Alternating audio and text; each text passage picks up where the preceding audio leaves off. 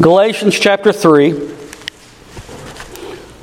We're going to be reading 19 through 27.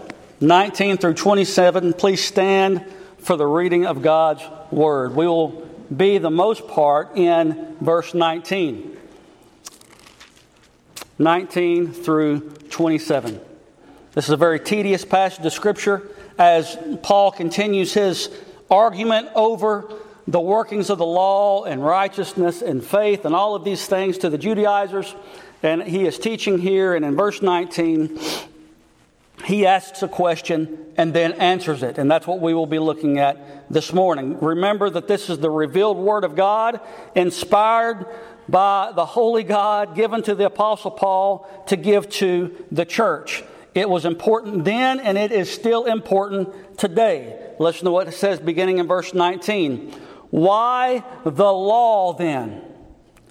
It was added because of transgressions, having been ordained to the angels by the agency of a mediator, until the seed should come to whom the promise had been made. Now a mediator is not for one party only, whereas God is only one. Is the law then contrary to the promises of God? May it never be. For if a law had been given which was able to impart life, then righteousness would indeed have been based on the law. But the Scripture has shut up all men under sin, that the promise by faith in Jesus Christ might be given to those who believe. But before faith came, we were kept in custody under the law, being shut up to the faith which was later to be revealed. Therefore, the law has become our tutor to lead us to Christ, that we may be justified by faith. But now that faith has come, we are no longer under a tutor.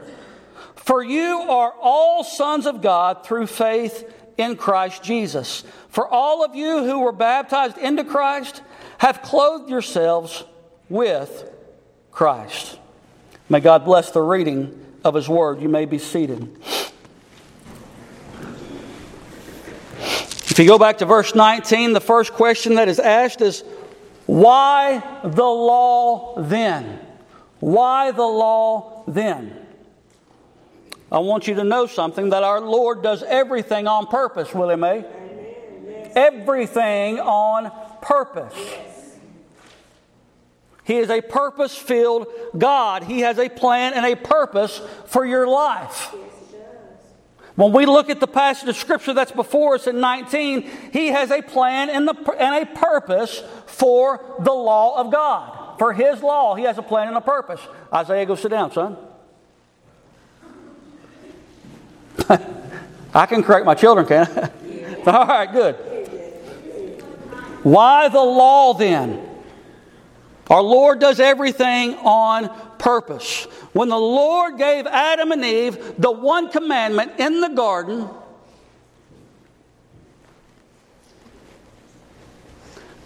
Tara's going to sit on the front row. Look, Tara, I'm so proud of you.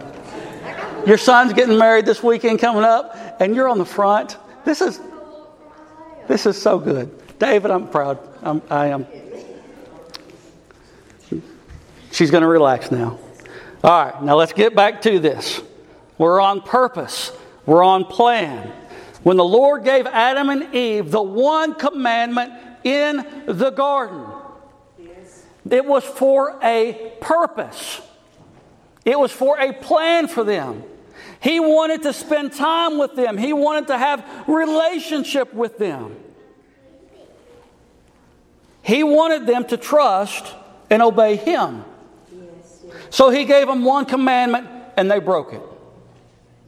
They broke it. When they broke it, we know the story that it plunged all of humanity into sin. I don't have to teach Isaiah how to sin. It comes natural. Don't it, son? Amen? He shook his head. This was the Lord's way. This was the Lord's purpose in the beginning with the one commandment, the one law that He gave them. So He always has a purpose. This was the Lord's way. Well, it's no different with the law of God. Yes. The law of God was given years later when Moses came onto the scene on top of Mount Sinai. Yes. The law, even though it doesn't justify us, is still good. The Lord has given us this law, and there is a purpose for giving us this law. Amen. In some regards, it's still good for us today. There's a lot of people that say, we ain't got to do all that Old Testament law. But it still has its purpose. Amen. It still has its purpose. And so that's what we're going to look at today. I've heard it before. We're not under the law anymore. And it's true. But if you take away the law of God, then you cannot properly minister to other people. And the reason why is because where the law of God is, on the other side of that is you have the gospel of Christ Jesus. And you can't remove one or the other. Amen. And so you have to bring both of them out together. It cannot be neglected. It still has a purpose and it still has a design. The Scripture teaches us here, if righteousness was to be obtained by the law, it would be this law. Because that's how perfect it is, right? But we know that keeping the law, we cannot obtain righteousness. The law is good if it is used properly. It's very good. It brings about a lot of different things that we're going to look at. The law is good if it is used properly. Paul gives us in 19 the purpose of the law, and that purpose is that of transgression. The purpose of the law was because of transgressions. You know what that means? Because of what? Sin. The law is given to show sin. That's what the law is given. Yes. The first thing that I want you to see about this passage of Scripture, the Lord has given the law to keep wickedness and sin from completely taking over. Yes. He's given us this law to structure us, to keep us from sin and death and all of this stuff from completely taking over wickedness. From completely taking over. And it's somewhat nightmarish to think that our country today is wanting to defund those that uphold the law. Yes, speak it. Guys, it's the truth. Yes, amen. You take money away from the police officers that uphold the law, the civil law, and people are not civil anymore. What happens when you take away the law enforcement? People get stupid. Amen. Is that right or is that wrong? Amen. That's right. That is right.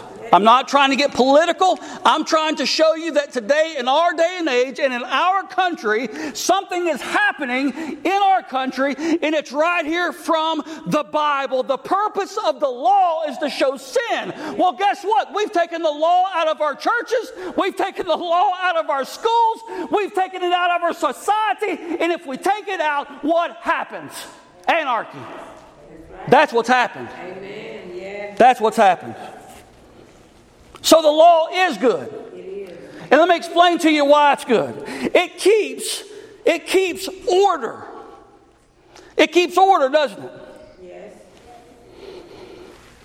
It keeps order. Does it make men righteous? No. It doesn't. It keeps men from stealing, because the consequence of steal is to get your hand cut off, or it was years ago. If they did that today, people would quit doing it, I believe. It'd be a lot less of it. Instead of saying, I'll put you in jail and you can pay a certain amount and get out, and we'll go to trial here in a couple of years. Don't worry about it. Slap on the wrist. The law is good. The civil law is good. It brings about civility. It brings about to a place where we can live. Can you imagine what would happen if there was no law? You see it today. Yes. What about Portland? What about Chicago? These places where they're walking away from law enforcement. Things are going crazy. It's bananas. It truly is. And our country as a whole is going and doing things like this. And we wonder why there is so much confusion. The law of God and the intent of the law was given to restrain sin. If there were not laws in this land, if there was not police in this land, if there was not the military in this land, what would happen to our religious freedoms? We'd lose them, wouldn't we? And so I want you to see that even spreading the gospel, sharing the gospel, worshiping the Lord without the civil laws in our land that God has ordained, without those, we'd be in trouble, wouldn't we? So there is something good about the law. If the law is given to restrain sin, listen to me. If the law is given to restrain sin, then there is no way that the law can bring righteousness. I'm going to say it one more time. I want you to think about it. If God's law is given to restrain sin, then there is no way that righteousness can come from that law. Because all it's about is sin. You understand what I'm telling you? It's only about sin. The law is a clearer indication of unrighteousness than it is of righteousness. It is a clearer indication of wickedness than it is of righteousness. Why? Because it shows wickedness. This is what it shows. And so the Lord has given us the law. He gave the law in the Old Testament, the civil law, the moral law, the judicial law. He's given us the law. He's given us laws in this land to restrain sin from Satan running amok and destroying everything in his path. We have laws that restrain that. And they don't restrain it all the way. We know that. But these laws are good. They're good. Let's move on. We would have a crime rate out of this world, wouldn't we? If we didn't, it would be dog eat dog, the strong survive. It would be a bad place. It would be a bad place. So the law does, to some degree, restrain sin.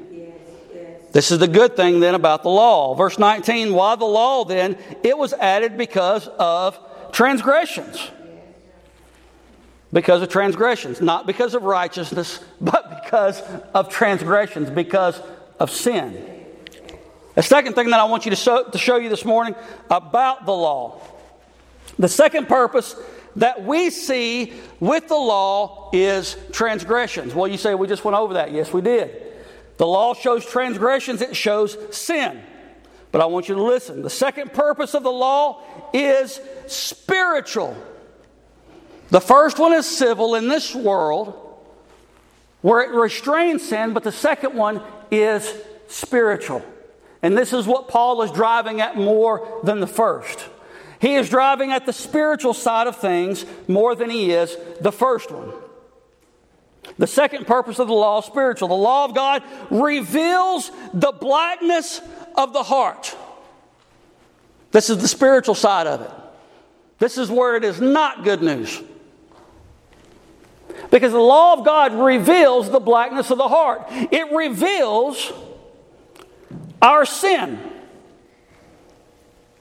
It shows our depravity. Doesn't it? Yes. It's not a pretty sight. It shows spiritual blindness. It shows our half-dead, rotting state that we are in. Amen. It shows us our brokenness.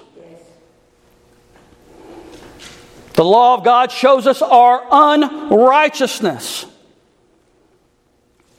It reveals to us our misery.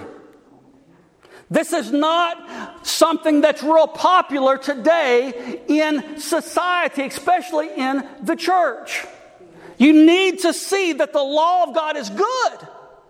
But when we look at it in the light of ourselves, man, it shows us that we don't have nothing. That we are broke, that we are completely busted, that we are in misery. And that death and hell we deserve. Because the scripture is clear, if you break one, then you're a slave to keep them all. You're guilty of them all. If you break just one, you're guilty. So what do? The law is there to show us this guilt. The law is there to show us this shame. People must realize, you must realize this morning that outside of God's grace, we are chained and yoked under the bondage of keeping the entire law. And it is absolutely impossible to do. You cannot do it. This is bad news.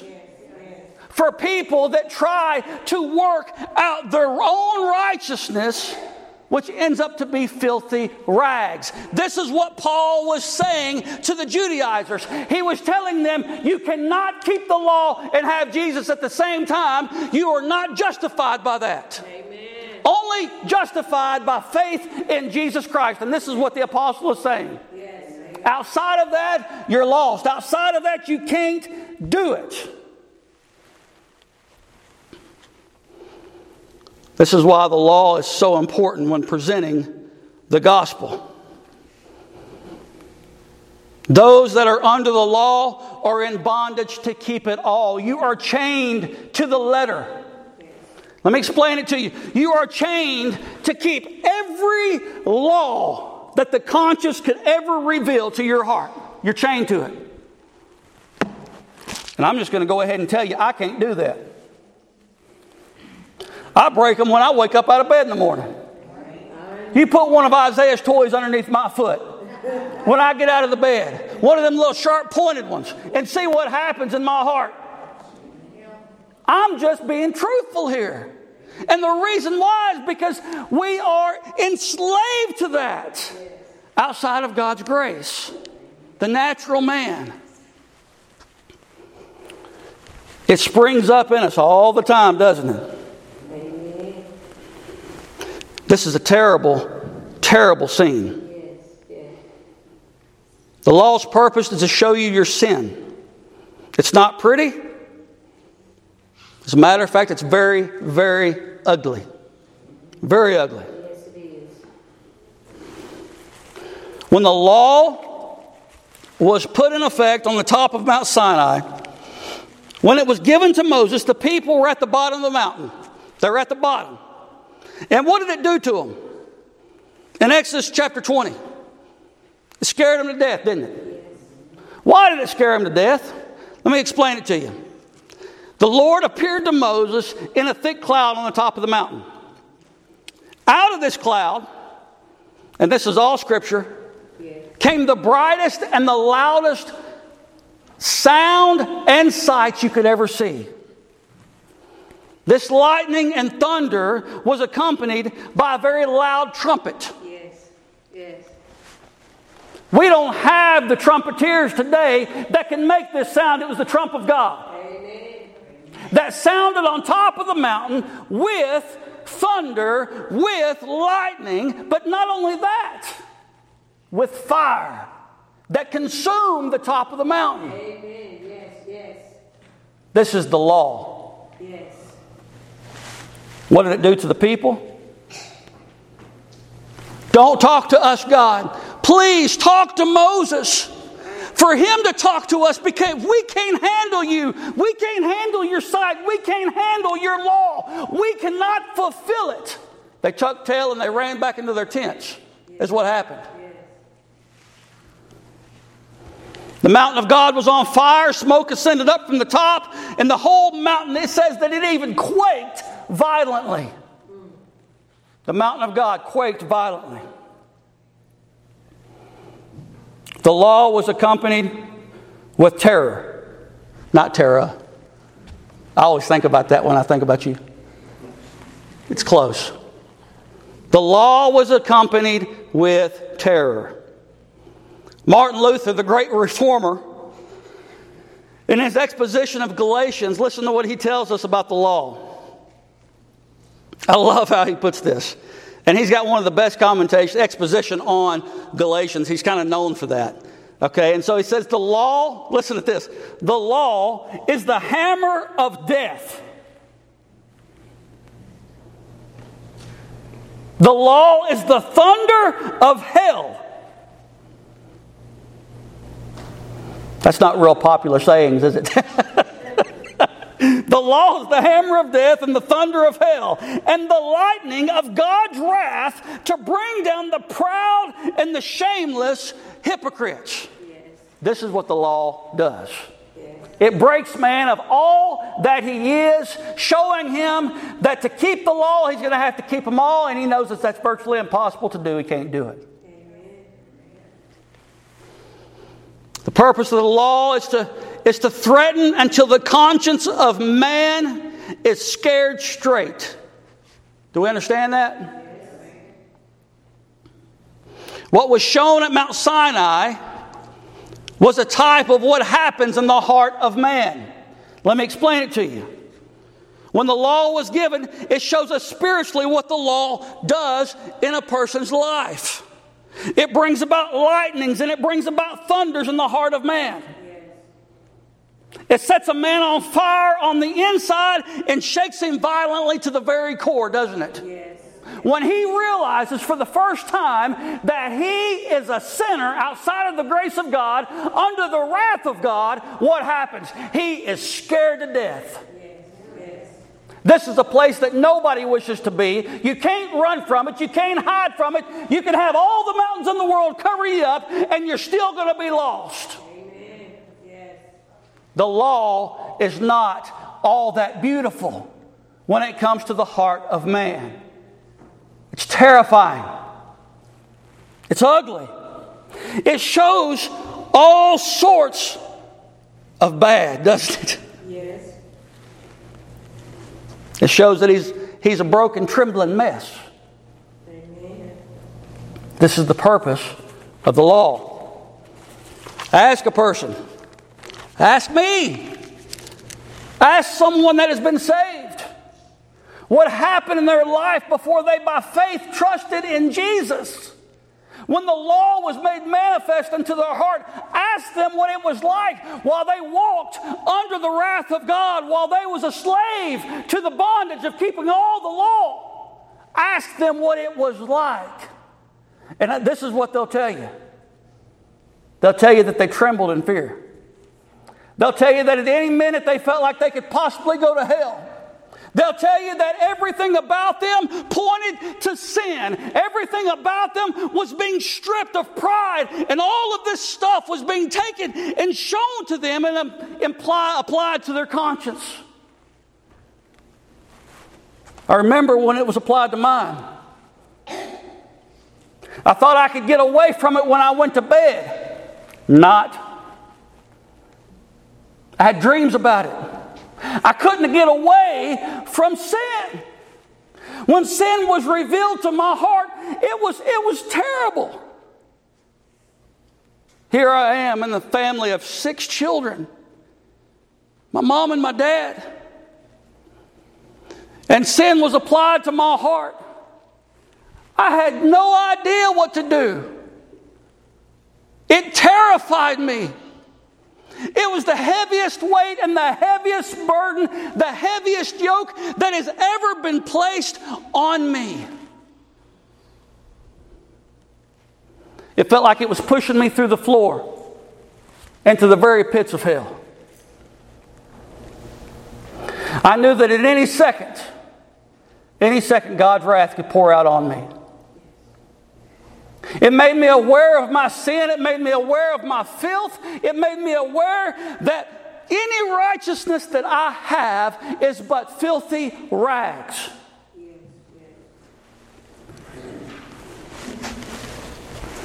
There's a terribly heavy yoke, a heavy burden that's impossible to hold up under. It's impossible to keep, for at every single angle of the law, it shows us all of our imperfections, our sins. And this is kind of odd, but the law of God also acts as a light. And this is where it becomes odd, because it acts as a light. And what does it do? Well, it shines light on our wickedness.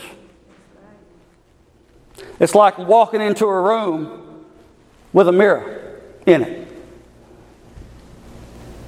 You don't see that mirror until the light comes on, do you?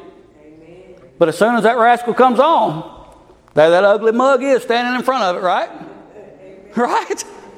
Amen. That's what happens with the law of God. When it is put to the heart, put to the conscience, that light comes on to show and to reveal wickedness in a person's life. And you're not the same anymore. You're tormented by every imperfection, by every flaw, by every sin. It shows the wrath of God that comes with that sin. This is absolutely bad news. But I want to show you something. This is where the law stops. Yes. This is where it stops. It doesn't go any further than this. Okay? You need to see that this is where it stops. And what happened with the Judaizers that Paul was ministering to as they blurred the lines. They said, well, you need to by faith believe in Jesus, but you also need to keep the law. It ain't happening. Never. It's not to be that way. Amen. There is a line where the law stops. Yes. The Scripture teaches us. The Scripture teaches us that it is to show sin, that it is to keep civility in the land. But it also teaches us and also leads us to someone. Because where the bad news ends, there's always got to be good news, right? Amen. Yes. Where the bad news ends, then the good news picks up. Yes. This is called the gospel. Amen. So the bad news comes onto the scene. It shows us all of this wickedness. It shows you're in bondage. And if it was stopped right there with nothing left, nothing else, we would be of all men most miserable. We would be the worst creatures in the world. Yes, yes. But it doesn't stop there. The law stops there. But Jesus came to fulfill that law. Where we couldn't fulfill it, He comes to fulfill it. And where He comes to fulfill it, He brings the gospel message with Himself and in Himself.